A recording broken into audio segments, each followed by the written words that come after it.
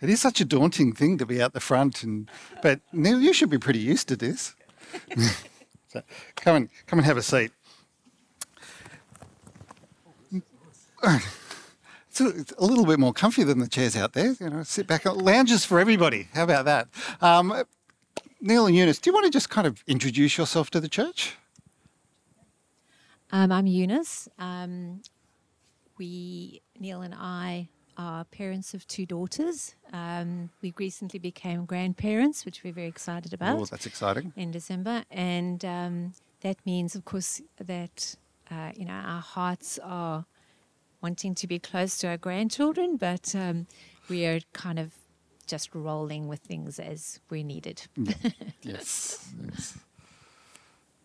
So I think you'll all be pleased to know that I'm married to Eunice, and I've got the same children and grandchildren, so I don't need to go through that. That is a good thing. That's a good thing. I suppose as Simon mentioned, coming up here, my job is with the Synod, so I guess that's a little bit apart from what Eunice has said. I've been down here. I've been with the Synod for 2.5 years, thanks to John Collins. So if anybody's got any problems with that, speak to John Collins. He asked me to come back for 2 months, and I'm now 2.5 years into it. So I look after the bank. There's a religious charitable development fund in the Uniting Church called Uniting Financial Services, of which John Collins was the chair, and I'm the CEO of that. So I'm also the treasurer of the church, of the Synod. So we've got treasury and investments area, and I'm the executive director of that. And then recently, last year, because they felt I wasn't busy enough, they also added that I'm executive director of what we call mission support services. So that's all the support services of the church that allow mission to happen. So that's the legal, property, financial, IT, and all of those areas. So that's a little bit about me. That's some big stuff that you're doing there, Neil. So lots of stuff. But thank you for being part of that. And I've known Neil for probably almost that 2.5 years you've been down. So being part of Synod Standing Committee, and I remember you first being introduced while you were still in Queensland. So yes. So would you like to kind of explain maybe where God had been working in your lives in the last year? So last year, as Neil said, was quite a huge year for us, for him at work. For me, I guess, being the person watching and seeing what effect that had on him. Yeah. I think that looking back, we both felt challenged because we're now no longer living amongst our family or our support group, but we're living in a place that we're hoping to establish relationships and, getting to know people. So, yeah, there were times there that we both just really had to plug into and press into God, and get strength from that. And then also, for me personally, having a support group of women who I could pray with, and you know who you are, and you're very precious to me in this church. So that has been an incredible blessing to me. Also, just trusting God with things that you don't know what the outcome is going to be. So when things are tough, pressing in and praying, and she's saying, God, I give this to you because I don't know where this is heading, and actually I don't have control of the situation, has been a growing experience. And we've seen God answer prayer for us wonderfully. An example of that was last year. Our daughter was having her babies, twins, in December. We didn't know when that was going to happen. We wanted to be around, but we were going, we don't know how this is going to be. And we went to a wedding, and that very weekend, her obstetrician said to her, your babies are going to be coming, and they're going to be coming now. And we happened to have seen them, and we were in Queensland at that time. So it was just a sign for me of God's love and his grace. And then it happened again the same month, because we were again on holiday up in Queensland, and the children, the babies, had just gone home, and a big storm hit Queensland, and they were caught up in it, and they had no power, no electricity. And we were there, and they said, "Can we come to you?" And we said, "Of course, come." Yes.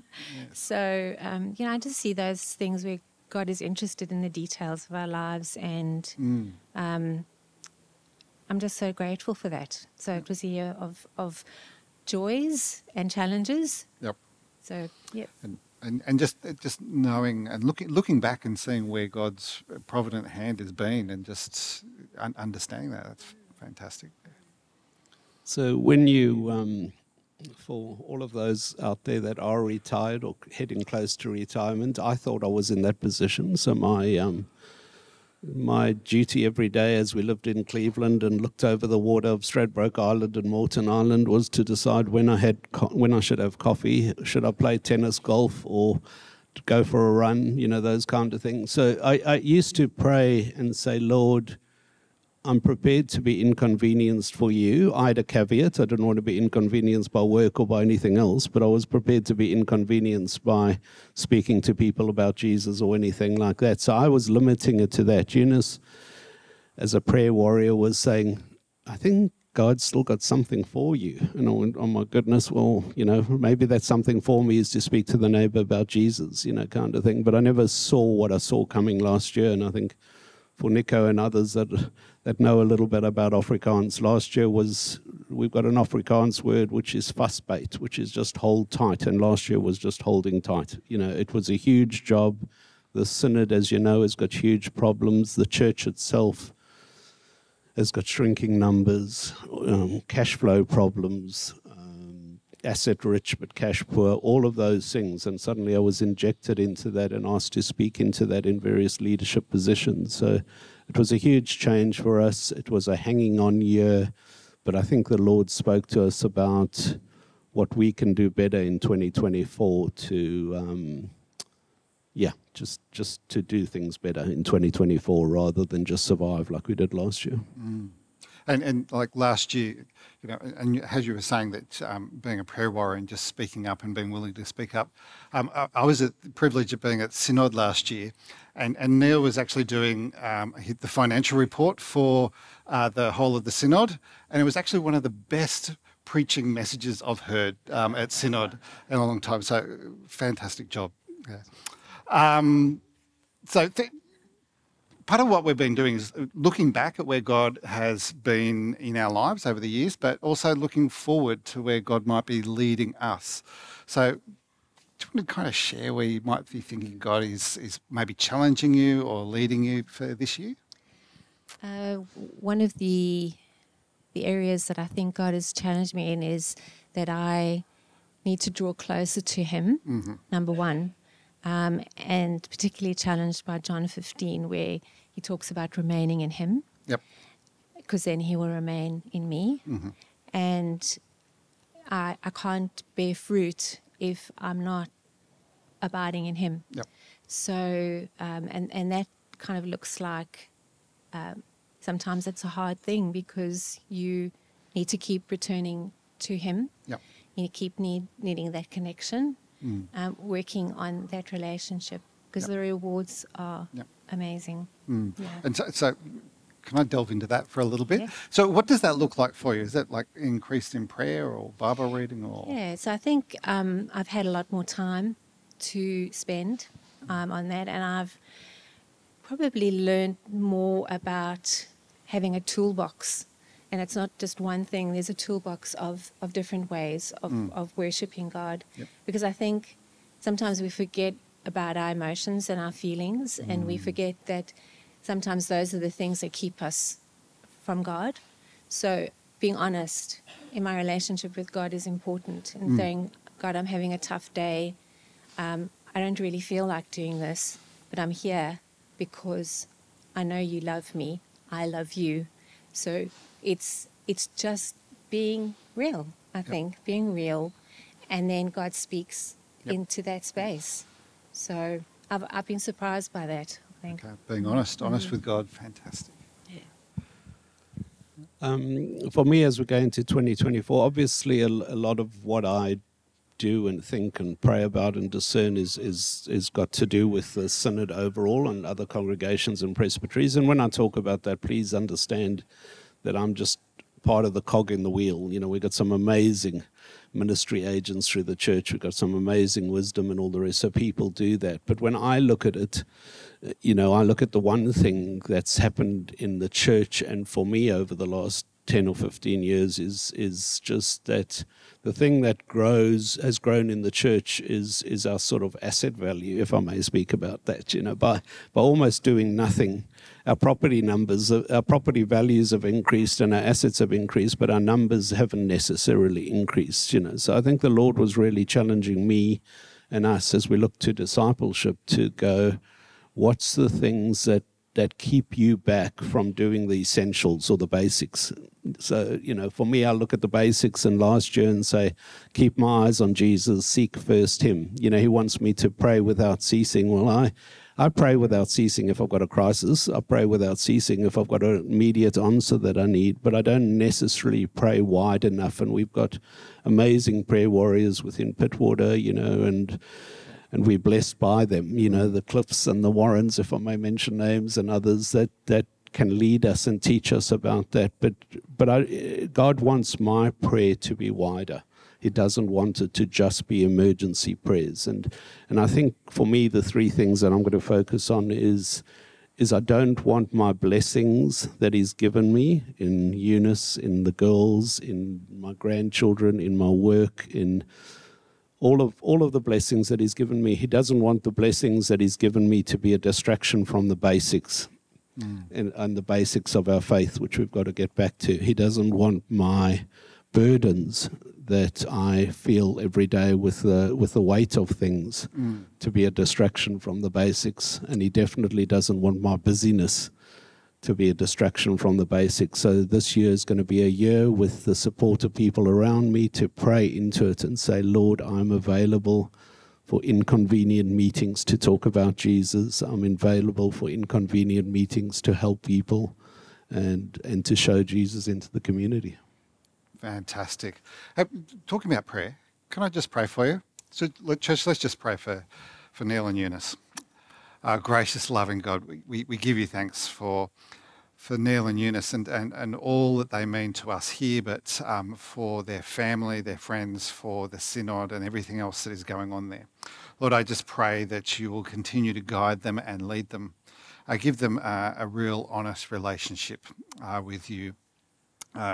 Warts and all, Lord, help that relationship grow and thrive and develop. But Lord, we also just pray that you will continue to work through Neil and just pray, especially through his connections and what he does with the wider church.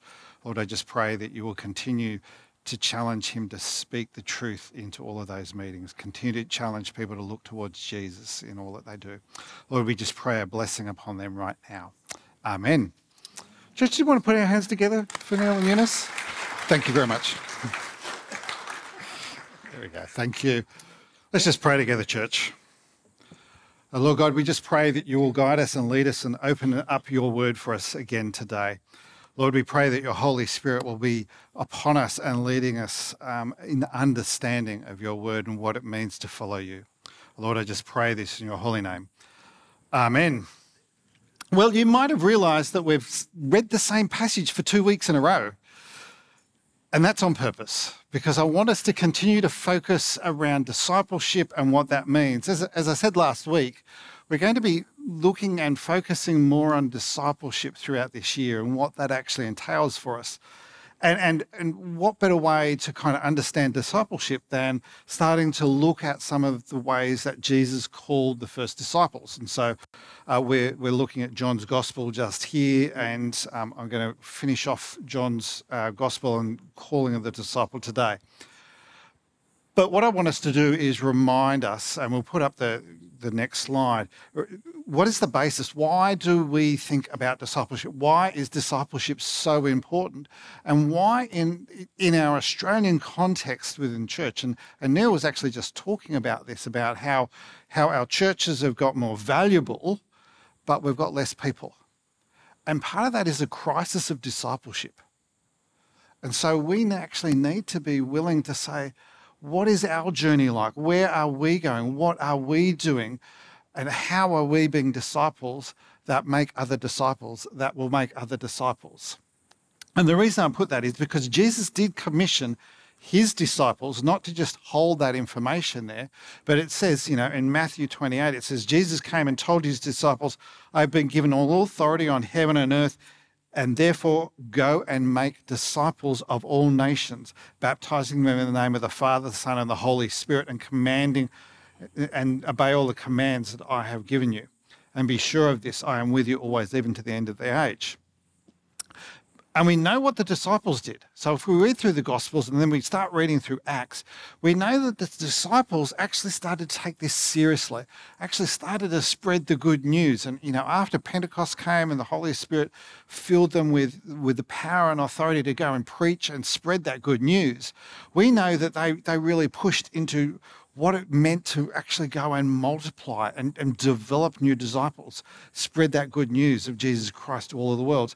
In Acts chapter 6, verses 1 to 7, there's this record of how the early church in Jerusalem were finding it that they were getting caught up in all of these other things that were important, but were stopping the apostles from going and spreading the good news of making new disciples and teaching people to obey what Jesus had commanded. And so if you read through Acts chapter 6, verse 1 through to 7, you will actually find that they reorganized the church. They put in deacons to go and serve the needy and the poor in the place, and they commission them, they lay their hands on them, they pray for them. They have these deacons that are good standing to go and do that. And that releases the apostles to continue to be apostles. And it says, and the outcome of that was that the God's message continued to spread. God's message continued to spread. The numbers of believers greatly increased in Jerusalem, and many of the Jewish priests were also converted too. So in other words, what was happening by reorganizing around discipleship, around spreading that so that they could go and continue to do that, not be caught up in the things that were not important, but spreading the message of God, they were able to increase the numbers. They multiplied. So that is the reason why we're going to do that. And that's part of the reason why we are thinking deeply about this. Part of the reason why, as a church, we are going on a journey over the next couple of years looking at building a discipling culture within our own community as well. Discipleship, ultimately, is about connecting with others. Connecting with God and connecting with others. And as we connect with others, we share our own discoveries about Jesus. We share our journey with Jesus Christ. We share our own discipleship journey there. So let me just jump back into John's Gospel, chapter 1, and I'm going to actually put up from verse 40, this little section, verse 40, 41, and 42. So follow along on the screen with me or in your Bibles as well. Or if you're taking notes on the church app, on Sermons Notes, it's in there as well. And it says this, it says, Andrew, Simon Peter's brother, was one of these men who heard what John said and then followed Jesus. Andrew went to find his brother Simon and told him, we have found the Messiah, which means the Christ. Then Andrew brought Simon to meet Jesus, and looking intently at Simon, Jesus said, your name is Simon, son of John. And then he goes and changes Simon's name, and we know he gets called Peter. So let me just break this section down for you. We'll just leave it on the screen for a moment, just so you can kind of see this a little bit, but we're going to have some points pop up in a moment. But what I want us to do is, as we're thinking about this, like last time, we noticed that we were looking at this passage of the call, that we had some disciples that were disciples of John the Baptist that heard about Jesus and how John was pointing towards Jesus, and those disciples actually left John the Baptist in order to follow Jesus and actually followed him to find out and know more. They were leaning and they were wanting to know. This time we pick up the story of one of those disciples, Andrew, who'd followed Jesus, spent the time with Jesus listening and understanding, and then he does something. after actually hearing Jesus, and I'll put the first point up, Andrew needed to share what he had heard. You know, he couldn't just hold it in there. He actually had to share that they had found Jesus. They'd found the Christ, the Messiah, the chosen one. There was something had stirred inside of him that he was so excited. What did he do? He went and found his brother. He actually, do you remember, for those people who have said yes to Christ, hey, do you want to just put your hands up, those people who said yes to Christ and said, yes, I believe? We've got a place full of believers in here. Do you remember back when you first said yes? Did you want to go and tell somebody? Yes. Fantastic. James is always good. Yes, I did. But some of us may have been in a situation where we felt as though, oh, I'm a little nervous and a little scared to tell people I've actually just made a commitment to Christ. But the reality is something stirring inside of you, just going, I have to tell somebody about this. Part of saying yes to Christ is actually declaring that. And you know, when we do baptisms and all those that's a public declaration of your faith in Christ. They're the kind of things that we're kind of talking about there. But, you know, we just want to share. We want to share what's happening. Something great has happened to us, so we want to share. If something great happens in your life, do you hold it a secret? And you want to share it out. So that's the same with what is happening here. Andrew actually needed to share. There's something inside of him he needed to share. And so the second point is that he then goes and finds his brother, Simon, in order to tell him the same thing that he had been searching for, the Messiah, the chosen one, God's chosen one here on earth, the Lamb of God, as John the Baptist says. He goes and finds his brother and says, we have found him. The conversation probably was a little bit longer than that, but basically he's going, John pointed him out, we went and followed him, we sat down and we listened, and yes, he's the one who John says, he is the Lamb of God, he's the Messiah, the chosen one, God here. So he's just telling his brother about this. And one of the key things is that the sharing that Andrew does, and this is a really key thing around discipleship and connections with discipleship, is he actually shared it through a relational pathway. So instead of just going and finding some random stranger and saying, oh, I've found Christ, isn't that wonderful?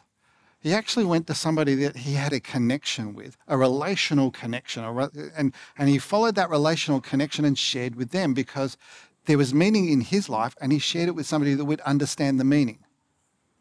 We don't, when something good happens in our life, we just don't go to the next person sitting around, randomly there and just like on the bus and just go, hey, I've got some great news for you. We don't kind of tend to do that. We do it through connections that we have. And this is what we do. When we think about discipleship, when we think about evangelism, it is about sharing through our relational connections, not sharing randomly everywhere. But because we have connection with them, we can convey meaning and we can convey purpose and we can convey understanding. And they have skin in the game because we've got a connection with them. So that's why we share. And let me be honest, some families don't have great relational connections. So, you might share that you've just given your life to Christ and you may not get a wonderful response. I just want to acknowledge that. But you will also have other people in your life that you are relationally connected. It may not be your family of origin. It may be friends. It may be family. It might be work colleagues. It might be the people you go surfing with. It could be any of that, but you share with them. So what does Andrew do? There's this urgency to go and share, the need to share. And then he goes and he shares that with a relational connection. And then putting it literally further, what does Andrew do? He literally takes Simon and brings him to Jesus. Leading somebody to Christ, Andrew did it literally. He actually took him and brought him to Jesus, leading somebody to Christ. And, we do that. That's actually part of discipleship, is a willingness to actually show somebody else Jesus Christ. Lead them to Christ. Let them find Christ for themselves. And the fourth point I just want to put up there is that, when we meet Jesus, when we say yes to Christ, change happens. Simon's name was changed. So there's actually real change when we say yes to Christ. Our life is not the same. We're a new person through Christ. And so we see that happening just in this little section. So we can see the four kind of things that there's a need to share, that we share through our relational connections. Andrew's willing to actually lead his brother to Christ. And so that's actually something that we do as well. And when we meet, we're actually expecting change. There's an expectation that God is going to be present and active and will be there and will change and be present in our lives. So if we're thinking about our own discipleship and our own journey, are we willing to see? Are we urging? Are we wanting to see God in action in our life and in the lives of others? Maybe we need to be really honest and come back into prayer and come back into fasting, come back into really reading the Bible again and really just understanding what it means for us to follow Christ in all of our life. Also, so in the same way that Andrew brought his brother Simon to see Jesus, we also see that Philip actually does the same with Nathanael. He actually shares with Nathanael about Jesus, and Nathanael, like all things go, oh, I don't really believe you. How could anything good come out of Nazareth? Kind of thing. It's like, oh yeah, come on, tell me another one, kind of thing. But and he goes, basically, come and see for yourself, come and experience this. So the whole thing about discipleship is that it's actually living out of your own journey with God, and you invite others to come and see what that journey is like. It's a willingness to share that journey with other people. So that, being a disciple is a follower of Jesus. But it also means that we need to share with others around us through our relational connections, our relational networks. We share with our families, with our friends, with our connections. Parents share their faith with their children. Children share their faith with their parents, relational connections. And when this happens, when we actually start sharing our faith, when we actually start inviting people into this journey of understanding that we have about what it means to be a follower of Christ, God shows up and does amazing things. And the church actually begins to multiply. When we place this up front, that our discipleship journey, we can't disciple somebody else until we start becoming a disciple ourselves. So it's actually about us having that real inner journey with God in our life so that we can share that with others. It's not about, and let me give you this little bit. Notice that in this passage, when Andrew invites Simon to come and see Jesus, he didn't try and go and explain all the 4 spiritual laws and do all of the things. He basically just invited him to come and see. He invited him to come and see. Explore this and understand for yourself. That's the invitation into a journey of discipleship. Is not to go, I've got to explain everything. I'm inviting you to come on a journey with me so we can find God. It's a little different, a little subtle, but that's what it is. Discipleship is about inviting people to come and find God for themselves. So, the question we have always leads to a question, doesn't it?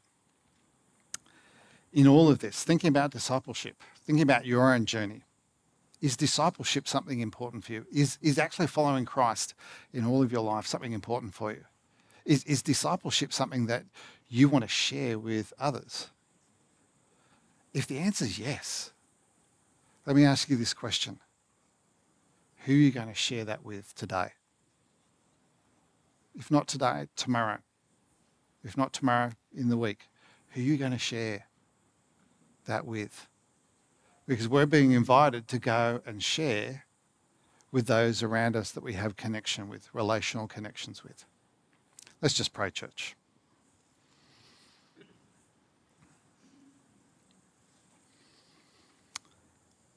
Gracious, loving God, we give you thanks that you continue to call people. Continue to call people to be disciples, to be followers of you, Lord Jesus. Lord, we pray today that your Holy Spirit will be upon us.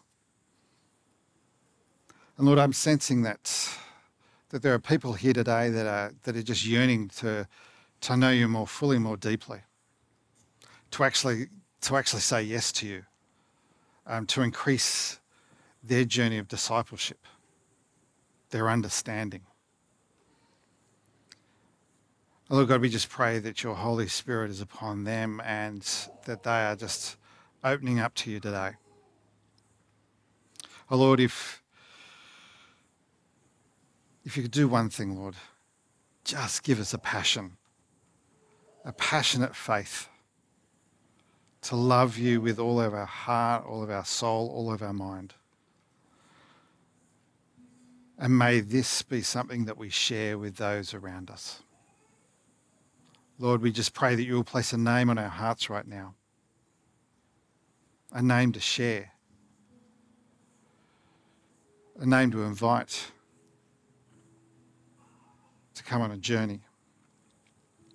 Oh Lord, you know you are always present in our lives. You know you are always leading us. You know that you are always drawing us close and challenging us. Lord, may we just follow you. May we come to know you as our Lord and Saviour. Amen. Let's just stand and